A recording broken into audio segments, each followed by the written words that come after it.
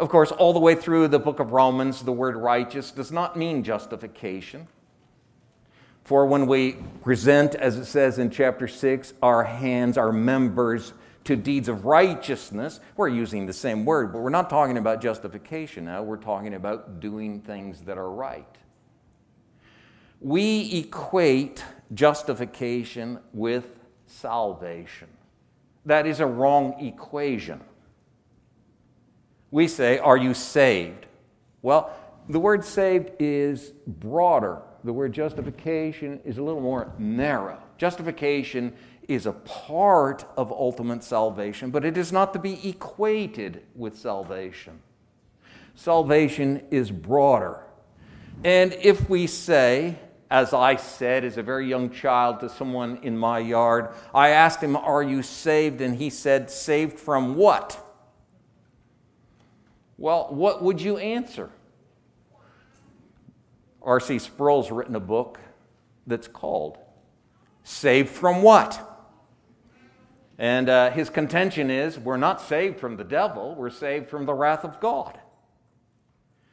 But salvation is, again, it's broader in context. And to answer the question of what one is saved to, one has to answer the question, what one has lost. We're going to talk about that this morning in conjunction with Romans chapter 8. And so this morning, I'm going to spend quite a bit of time perusing the Scripture. You can shut your eyes and pay attention.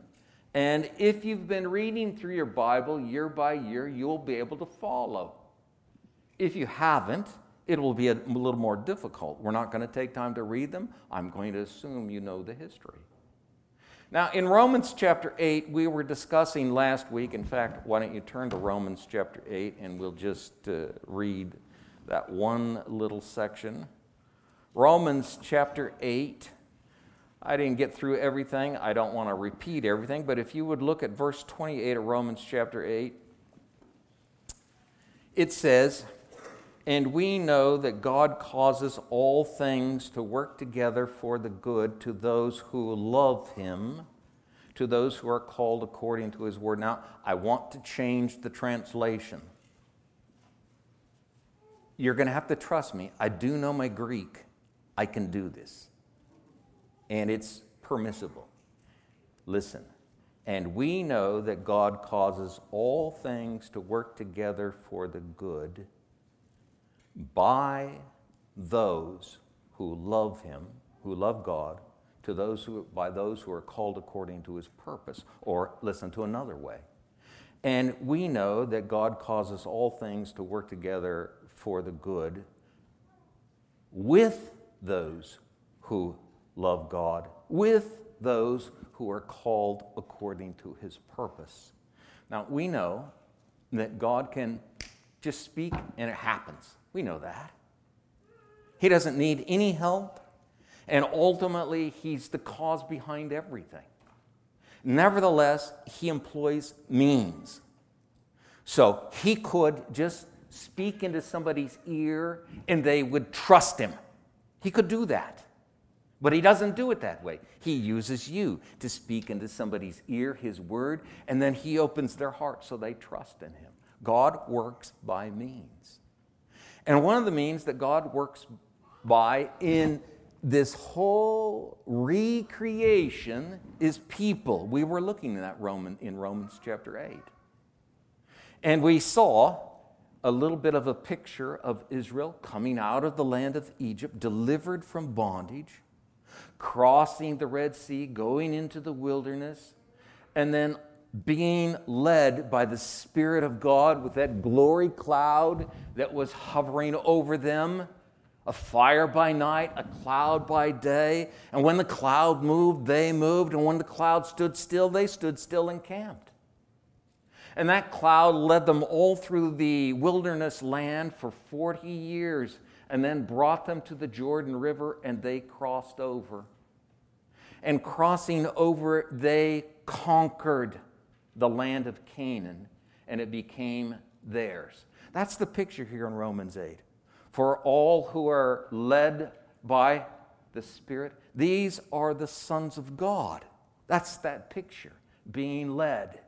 And then you come on down to verse 17, and it says, if you're children, then heirs, heirs of God and fellow heirs of Christ, if indeed you suffer with him, that you may be co-glorified with him. And we were looking in that at verses 18 and following, actually verses 18 through 27. And we were discovering now what that is talking about is creation coming out of its slavery to corruption in the revelation of the sons of God. And when you hear the word sons of God, of course, you have to think Adam. He's the first son of God, the sons of God, and then they'll be set free. And we moved on down through chapter 8 and came to this little section that we're reading here. Let me read it again. Verse 28. And we know that God causes all things to work together for the good by those who love God, by those who are called according to his purpose, because whom he foreknew, he also predestined to become conformed to the image, which is his Son, that his Son, might be the firstborn among many brethren. So when you see the word, we've been talking about the sons of God, you think sons of God, what do you think of? Well, here he picks it up. He tells us, image, image, image. Image goes all the way back to Genesis 1, where God said, let us make man in our image according to our likeness.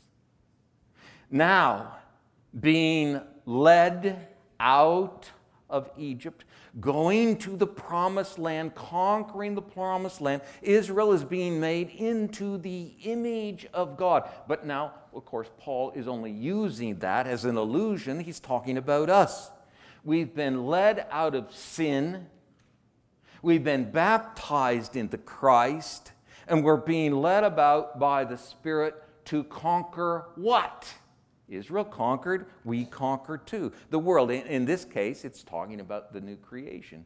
And we are being conformed to the image of his Son, that his Son might be the firstborn among many brethren, which is most likely a reference to his resurrection from the dead. So look at it once again, verse 29. For whom he foreknew, he also predestined to become conformed to the image, which is his Son, that he might be the firstborn among many brethren. And whom he predestined, these he also called, and whom he called, these he also justified, and whom he justified, these he also glorified. And remember, we said this is called the golden chain, the unbreakable chain, and all these things have happened to us. God foreknew us, God predestined us, God called us, God justified us, and then we make a little switch, even though it's not legitimate in the Greek. We make it.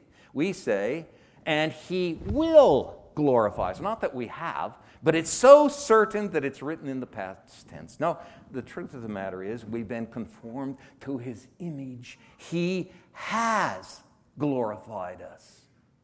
And this runs as a theme through the book of Romans. Even though they knew God, they decided not to glorify him as God or give thanks, but they became futile in their speculations, and they exchanged the glory of the incorruptible God for one like corruptible man, four-footed animal, birds, and creeping things, which takes us back to Genesis. What glory did they exchange? They exchanged the glory God gave them. The glory that Psalm 8 tells us. You made him just a little lower than the heavenly beings. You crowned him with glory and honor, and you put all things under his hands. under his feet, I should say. You subjected everything to him. Of course, Adam, in one sense, threw that away when he decided to listen to the voice of a beast, the beast that was subject to him as an image bearer of God. He subjected himself to that beast. And so man's glory has shrunk ever since. And the Bible is just about this glory. This is one way to put it. I'm not suggesting it's the only way. I am suggesting it's a way we're going to look at it because we are dealing with the subject of social justice. You wouldn't know that yet, except I've told you that. And what we want to come to see is, no matter what's going on around us, we are the ecclesia, the assembly. And the assembly is in charge of what happens in McKinney, not the mayor, not the board. No, ultimately, it's us. That's why prayer is so important. We're in charge. And it's this glory that's been restored to us, not in its fullness, that's for sure. That will come when Jesus returns. But it is restored to us. Now, I want to show you a little bit about this, but you have to, now we're going to just do a little perusal through the Bible. To understand what man is being saved from and saved to, you have to go all the way back to the beginning. To understand about man, you need an anthropology. And to understand anthropology, you have to understand creation. So when we go all the way back to the beginning, as I already quoted, God said, "Let us make man in our image." And then he goes on to say, "And let him rule over the fish of the seas and the birds of the sky and the cattle and over every creeping thing that creeps on the earth." So God made man in his own image. In the image of God made he him, male and female made he them. And he said, "Be fruitful and multiply and fill the earth and take dominion and rule over it." When God created man, he put him in a garden. And he said to man, "All these trees around you and all these plants that yield seed and grow and bear fruit, I've given them to you to eat." So there in the garden, Adam was allowed to eat from any of the trees except one, and he was invited to eat from the tree of life.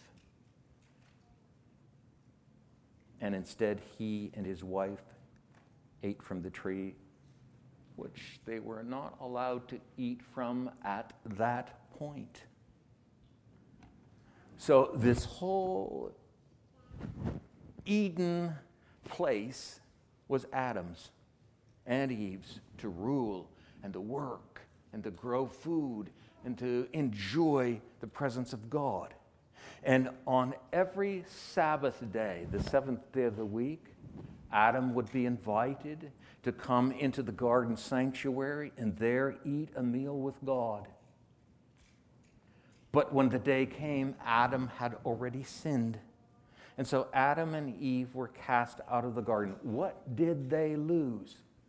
Well, one could say they lost a relationship with God. That's true, they did. But what they lost is the way you know in part relationship. What do? You sit down at a table with your family and your friends and you enjoy food and you fellowship. That's what they lost. Now they're thrust out. And now they're still going to subdue the earth. I mean, after all, we started with Adam and Eve, and now we got 7.6 billion people on the earth. Mankind has filled this whole earth, and mankind has ruled over it and subdued it. But, of course, our rule is subject to the problem of sin. Our rule is affected by our sin. And when Adam and Eve were thrust out, no longer could they come on the Sabbath day into the garden sanctuary and eat with God. What did they lose? They lost relationship, fellowship with God, and that's what the rest of the Bible is going to present, what Christ gained for them. So over here, they lost fellowship in the book of Genesis, chapter 3.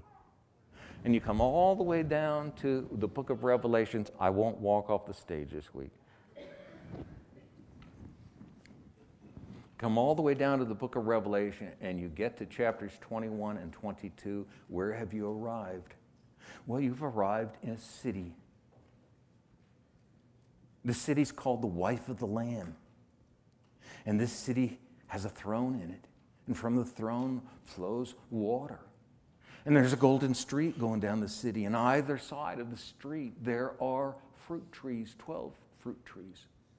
And these fruit trees bear leaves and fruit for the healing of the nation. Over here, they lost Sabbath rest with God, eating at his table. And over here, when you get to the end, they regained it. Now, do not take this as me making a slight, but do understand, it doesn't talk about justification by faith at the end of Revelation. Justification by faith is essential. But what man lost was dining with God. Now, when you think about Genesis all the way down to Revelation, food is totally essential. And you love food, right? So it's not a problem to think your way through this. So in the book of Genesis, man becomes very corrupt, and God decides to destroy mankind off the face of the earth. And the flood came, and man was destroyed except for Noah, his wife, and his 3 sons and their wives. And they moved in an ark from death to life. And the ark settled on a mountain, and finally they got off the ark, and what did he do? Noah built an altar and made a sacrifice. Now, you have to understand, in the Bible, an altar is a table. It's a table where you eat. If you don't believe me, then you need to look in Ezekiel chapter 41 and verse 22 and Ezekiel chapter 44 and verse 16. It's God's table. He eats there. And he, at some point, invites us to come and dine with him. But when Noah got off the ark and he made this sacrifice, and these sacrifices were ascensions, they were burned up and they ascended up to God, he ate nothing. But God consumed it all. God ate it off the altar, so to speak. And then Noah they lost a garden. Noah planted a garden. And he grew vines. And he did not become drunk. He drank fully, but he was not drunk. Now again, you're going to have to believe me. Hebrew uses the same word for both drunk and satisfied. And when Noah built this garden and the Noahic covenant was given, what happened? He was given rule over all the animals, and now he's given a sword. His rulership, Adam's rule, has been extended. Now, when someone kills somebody, murders, now Noah has the right to inflict punishment. From there, we move on to one of the most important parts of the Bible, and that is to Abraham. And Abraham was an altar builder. The places he went to, he built altars. Remember, altars are tables. And in Genesis chapter 12, he came into the land and he built an altar, and then he moved to between Bethel and Ai, and he built another altar. Then he went down into Egypt, and he came back to the altar, and he divided the land with Lot, and then he became a conqueror and conquered that land, and he built yet another altar. But of course, the most important altar that Abraham built was the altar where he sacrificed his son. Well, he was going to, but God stopped him. And he had wood, and he had fire, and he had his son laid out, and he was going to kill him. And what was his son? His son was an ascension. He was going to be burned up. It's an altar. It's where God eats. So God would have taken Isaac into himself. That's the language that's used. God eats. But God stopped him, and a substitute was given. Now, still, if we say, and of course, we can't prove it, I can show you some chronologies that would suggest it from the Bible, but if creation happened in 4000 BC, and Abraham comes along about 1875 or something like that BC, you can see that there's been 2,000 plus years that God has not eaten with man since the Garden of Eden. But what happened in the book of Genesis is something happened to Abraham that becomes essential. Abraham was circumcised in the flesh of his foreskin. Well, now, this is something that's picking up a thought in the book of Genesis. Because all the way back here, when it says in chapter 6 that man was utterly corrupt, and God said, I'm going to remove man, flesh, from the face of the earth. From the flood in Genesis all the way to chapter 17, flesh is not remembered, not spoken again, until the flesh of the foreskin. So flesh was so corrupt, they were cut out of life. Now in Abraham and his descendants, the flesh is cut away from them to show what? They're corrupt, but they're not going to operate by corruption. Now, that's important. We'll see as we move along in the story.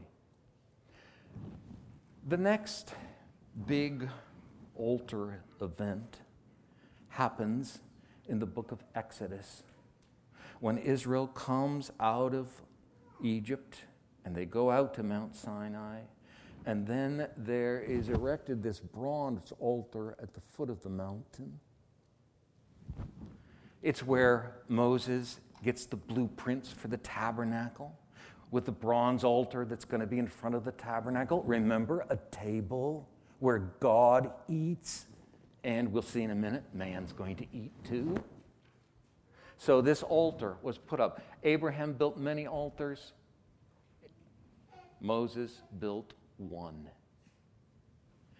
And in Exodus chapter 20, verse 24, we discover that offerings were made, but now they're not ascensions. I'm not suggesting there were no more ascension offerings. There were. Now they're peace offerings. And you know the story of how the 70 elders went halfway up the mountain, and they looked up at the pavement above them where they could see something of God. And they ate peace offerings. A table was spread, and they ate from it. Now, Israel is this nation, and to be a part of the nation, ecclesia, you have to be circumcised. The flesh has to be torn away to show that you're going to live by spirit, not by flesh. And so, Israel, of course, they had their problems. And they had such great problems that God decided to destroy the generation that came out of Egypt from 20 years old and up. And he did destroy them. They wanted around 40 years for that to take place. And then it was time to move into the promised land, and they crossed the Jordan. And what's the first thing they did? They circumcised the new generation. All those who had not been circumcised in the wilderness for 40 years were all circumcised. Just as God removed the flesh of wickedness in the flood, now those who have had flesh removed from them so that they operate in spirit go into the land of Canaan, and now not using water but using men. I've put all things under subjection under your feet. He killed off all the wicked Canaanites. Well, Israel didn't quite get the job done, but that's what they were doing there. And from there, they came into the land, and they settled in the land, and finally, they made a permanent structure, the temple. And that permanent structure had a bronze altar, and that bronze altar was erected by Solomon. And Solomon offered thousands and thousands of sacrifices on that bronze altar. And what happened? Man ate with God. Now, Deuteronomy chapter 16 tells us that when they finally got settled in the land and they had their feasts where they eat with God, they eat peace offerings with God. God gets part, the priest gets part, and the worshiper gets part. When they got settled into the land, Deuteronomy chapter 16, verses 11 through 14, now they could invite strangers to come eat with God. So here's this Israel nation with people all around, and foreigners come into the land, and they also get to eat with God. The bronze altar was erected in the days of Solomon. And in conjunction with that, now I'm taking a parenthetical thought here because not everyone would agree with me. In fact, I'll have to say most everyone doesn't agree with me. But remember, I'm always right. Ha ha ha. Ecclesiastes, Koheleth, the preacher. I believe it was written for the dedication of the temple.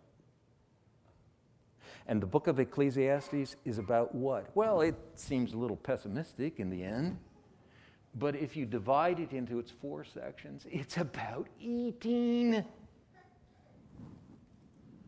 What can a man do under the sun? Well, he can eat and he can drink and he can enjoy the good gift of God, which is exactly what was happening at this new bronze altar with this new dedicated temple. At the Feast of Booths, man and God sat down and ate at table together. And if you work your way through the prophets, then this is filled out. Isaiah chapter 2 and Micah chapter 4 talk about all the nations coming up to the temple, to Jerusalem, to hear the word of God and to follow him. This takes us back, I forgot to mention, in the importance of Abraham. Through Abraham, all the nations of the earth are going to be blessed. Now you see that in the prophets. And they come up and they eat with God, and you think about Isaiah chapter 25, they come and they eat fat portions of meat and aged fine wine they drink with God. And you come to Zechariah chapter 14, there's another section where they're coming, and it is the Feast of Booths again. So all these Gentiles are flocking in. That's where the Old Testament takes us. But of course, that comes to completion in the person of Christ. Now, mind you, you've got to go all the way back to the beginning of Genesis, where God builds a garden for Adam, where he gets to eat with God. This was lost. This is what man lost. He lost a relationship with God. He lost the ability to rule correctly. He's still ruling, but he's not doing it well. And so this whole thing is tracing, the whole Scripture is tracing how God is making a way for man to come back and dine with Him. The very thing we do Sunday by Sunday, Lord's Day by Lord's Day, we do something that brings us back to the garden and looks forward to the ultimate consummation of the marriage supper of the Lamb. This is what's completed in Jesus. So when you come to the Gospels, what do you discover? Well, John came not eating and not drinking. And Jesus came eating and drinking. You work your way through the Gospels, and in the Gospels, Jesus is always eating with people. He's eating with prostitutes, and he's eating with tax collectors, and he's eating with Pharisees, and he tells a feast about his father when the prodigal comes home. And in Matthew chapter 8, he talks about all the Gentiles coming in with faith, like the centurion who sit at the table of Isaac and Jacob and Abraham, where the sons are on the outside looking in. The Jewish people don't get to eat. This is what Jesus is talking about, eating. Now, John came fasting, Jesus came eating. John came baptizing, Jesus partly baptized. Remember I said in the ecclesia of a Roman colony, in the ruling body, there were initiation rites to get into the assembly. So in the church, you want to sit down and eat with God? Well, you have to get in. And how do you get in? Now, don't take me wrong here. You get in via baptism. Now, that's not to say you don't have to believe. Of course you have to believe.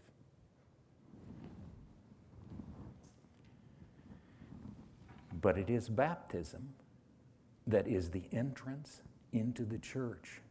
Romans chapter 6 tells us that, having been buried with him in baptism. Matthew chapter 28 tells us, here's how you make disciples. Go make disciples. It doesn't say preaching. Of course, preaching's got to be behind there. It doesn't say that they believe. Of course, believing has to be behind there. But you know, we're people who believe in inspiration of the Scripture. And we know that every word of Scripture is what God wants there. And every word that's not there is what God doesn't want there. And so he says to the disciples, go make disciples. How do you do it? Baptizing and teaching them to do all that I've commanded you. So we see that. And we come to the book of Acts, and that's exactly how things happen. The apostles, on the day of Pentecost, they baptized 3,000 souls in one day. And then Philip baptized the Ethiopian eunuch, and Peter baptized Cornelius' house, and he saw that these people had received the Spirit. How could he refuse baptism?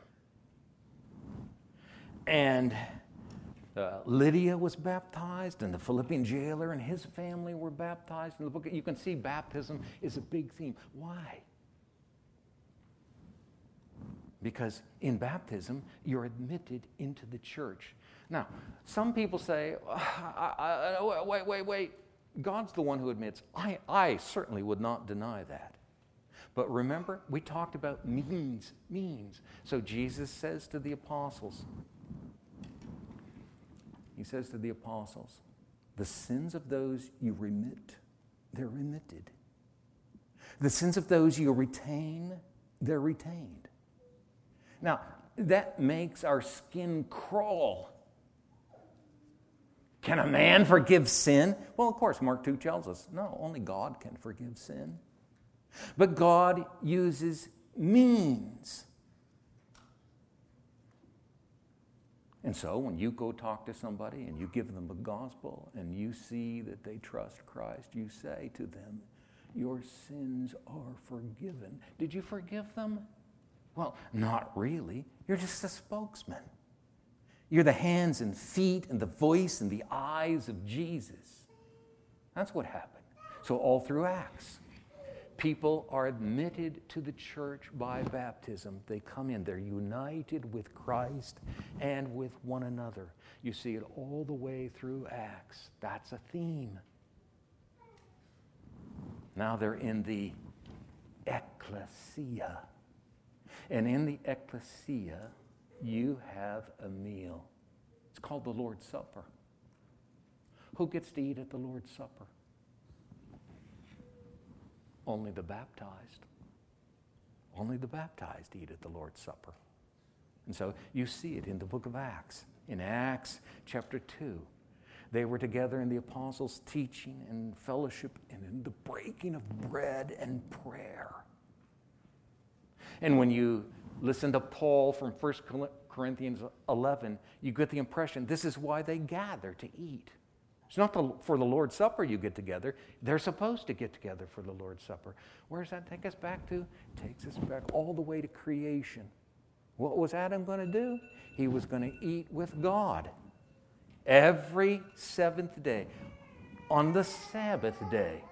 But he threw it away. Now Jesus has regained it for those who have come to faith in him and have been admitted into the church via baptism. And so we call them, our tradition calls them ordinances, baptism and the Lord's Supper. There are other Protestant traditions that use the word sacramental. Again, that makes a lot of people's skin crawl. Ordinances emphasizes the idea that they're simply symbolic. Sacrament suggests something really happens. So when you take a person and this is the way it happens at McKinney Bible Church, we push them down along and say, we baptize you in the name of the Father, Son, and the Holy Spirit. We say, well, that is a picture of his faith. He decided to be baptized. That's not how Matthew puts it. You make disciples, you baptize them. In other words, I'm not saying apart from faith. Don't hear me saying that. When you push them down, you bring them up and say, you're baptized in the name of, you have just put them into the name of Jesus Christ, into the body of Christ. They're part of the ecclesia, the church. And the church reigns. The church rules. And the church has a meal with God every Lord's Day. Now, this meal and this baptism, they have certain things that go with them. God's word goes with them. So you make disciples by baptizing and by teaching. So everybody who gets the name of Christ, they were first called Christians in Antioch by the observers. Everybody who gets the name of Christ is now discipled, taught how Christ lives, how we live. After all, we're the brothers and sisters of Christ. God the Father is our Father. We're in the divine family. We live certain ways. And if someone does not live like that, they get a correction. And if they persist in living like that, they get a final correction where they're removed from the church. And even at the table, we come and we say, well, everybody who eats at the table, they can't be a swindler, they can't be a reviler, they can't be an idolater, they cannot be an adulterer, they cannot be a drunkard. They're removed because with these two ordinances, sacraments, comes God's Word. And the Word is the Word of God that tells us, okay, anybody who has the name of Jesus Christ, anybody who's part of the ecclesia, anybody who eats at this table, you have to grow up and live right. Takes us all the way back to the garden. Adam, here's food for you to eat. You're just not allowed to do this. Adam does it, so he's thrown out. Now, in Christ, it's been regained for us. This does work its way down to social justice, by the way. Not today, though. So, what we're seeing in Romans, then,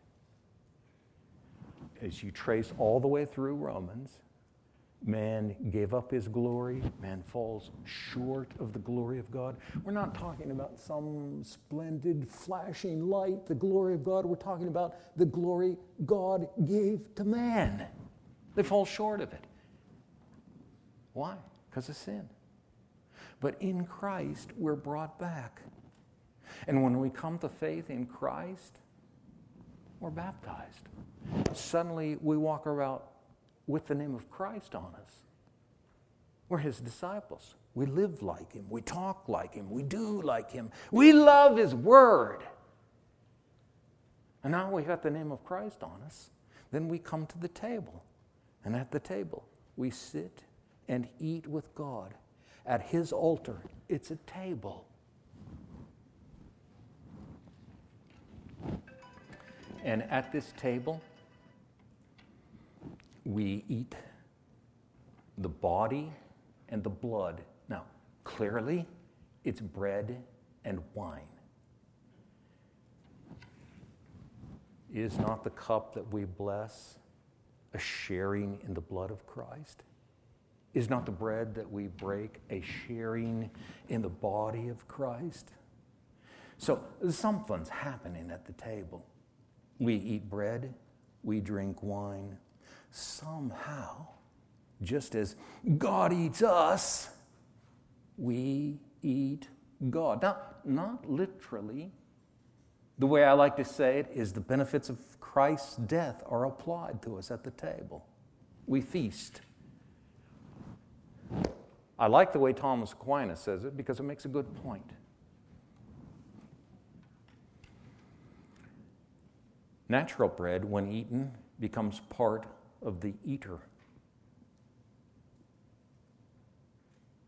Spiritual bread, when eaten, turns the eater into itself.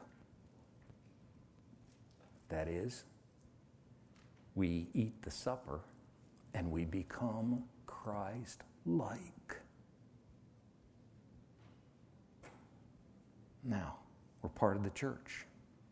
We have the food of the garden. We're kings at the table. Like Jesus said to his disciples, I've been granted a kingdom, and I grant you to eat at my table, and you'll be judges of the 12 tribes of Israel. You'll be kings. We eat at the king's table. We become like the king. We're part of the ecclesia. You ask somebody in McKinney, who runs McKinney? Well, who does run McKinney? Well, the mayor and the city council and all the people go to the meetings, and we, the voters. Well, not me, because I don't live in the city of McKinney. You ask a Christian, who runs McKinney? Well, the church does.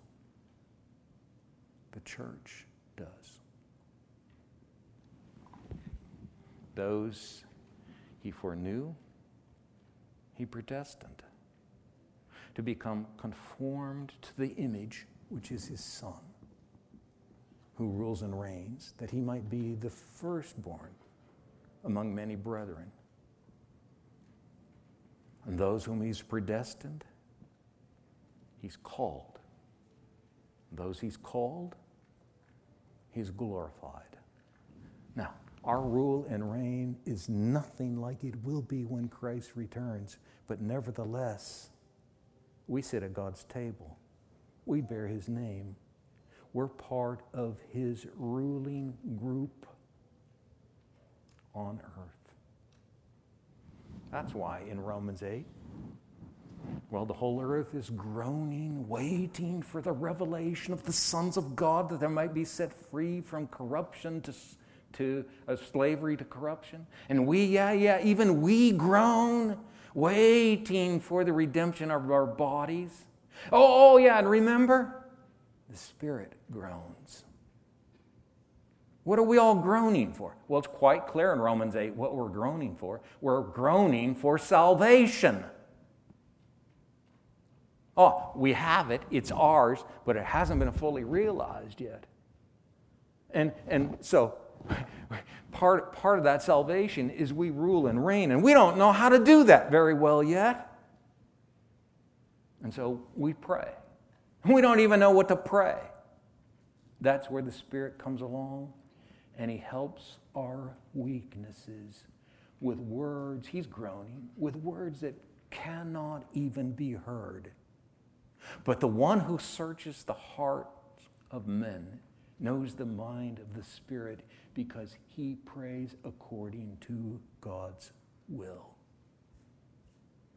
Well, it's past time to quit, but think about this. There's all kinds of issues floating out there now, and the problem's not so much in the lost world. That's a problem. The problem is the church wants to bring social justice inside the church. But you see, the church has baptized people who have been taught to keep what the Lord says. And the church has people who sit at His table. And the ones that sit at His table cannot be revilers, swindlers, drunkards, adulterers. Can't be any of those things. Well, next week we'll move into social justice with this one thought. Man's foolish heart was darkened. He became foolish in his thinking. By the time you get to Romans chapter 12, then our thinking is service-oriented. Who's going to fix things up? Who can help out? Well, certainly not lost people so much, because their thinking's messed up.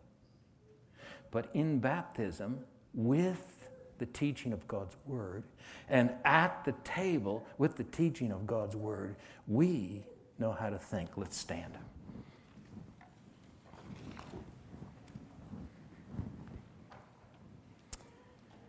Father, we thank You for our Lord Jesus Christ. We know that everything is Christocentric. When we're baptized into Christ. We die with Him and rise again. Baptism is all about Christ. When we sit and relax at Your table, we take the food, which is called Christ. This is my body. This is my blood. There's no room in this ecclesia for arrogance. There's no room for unbelief. There's no room for sin. There's no room for resistance, because it's all Christ. He's done it all for us. And He's the one who is bringing us back to what was lost in the Garden of Eden. And for that, we give You thanks in Christ's name. Amen.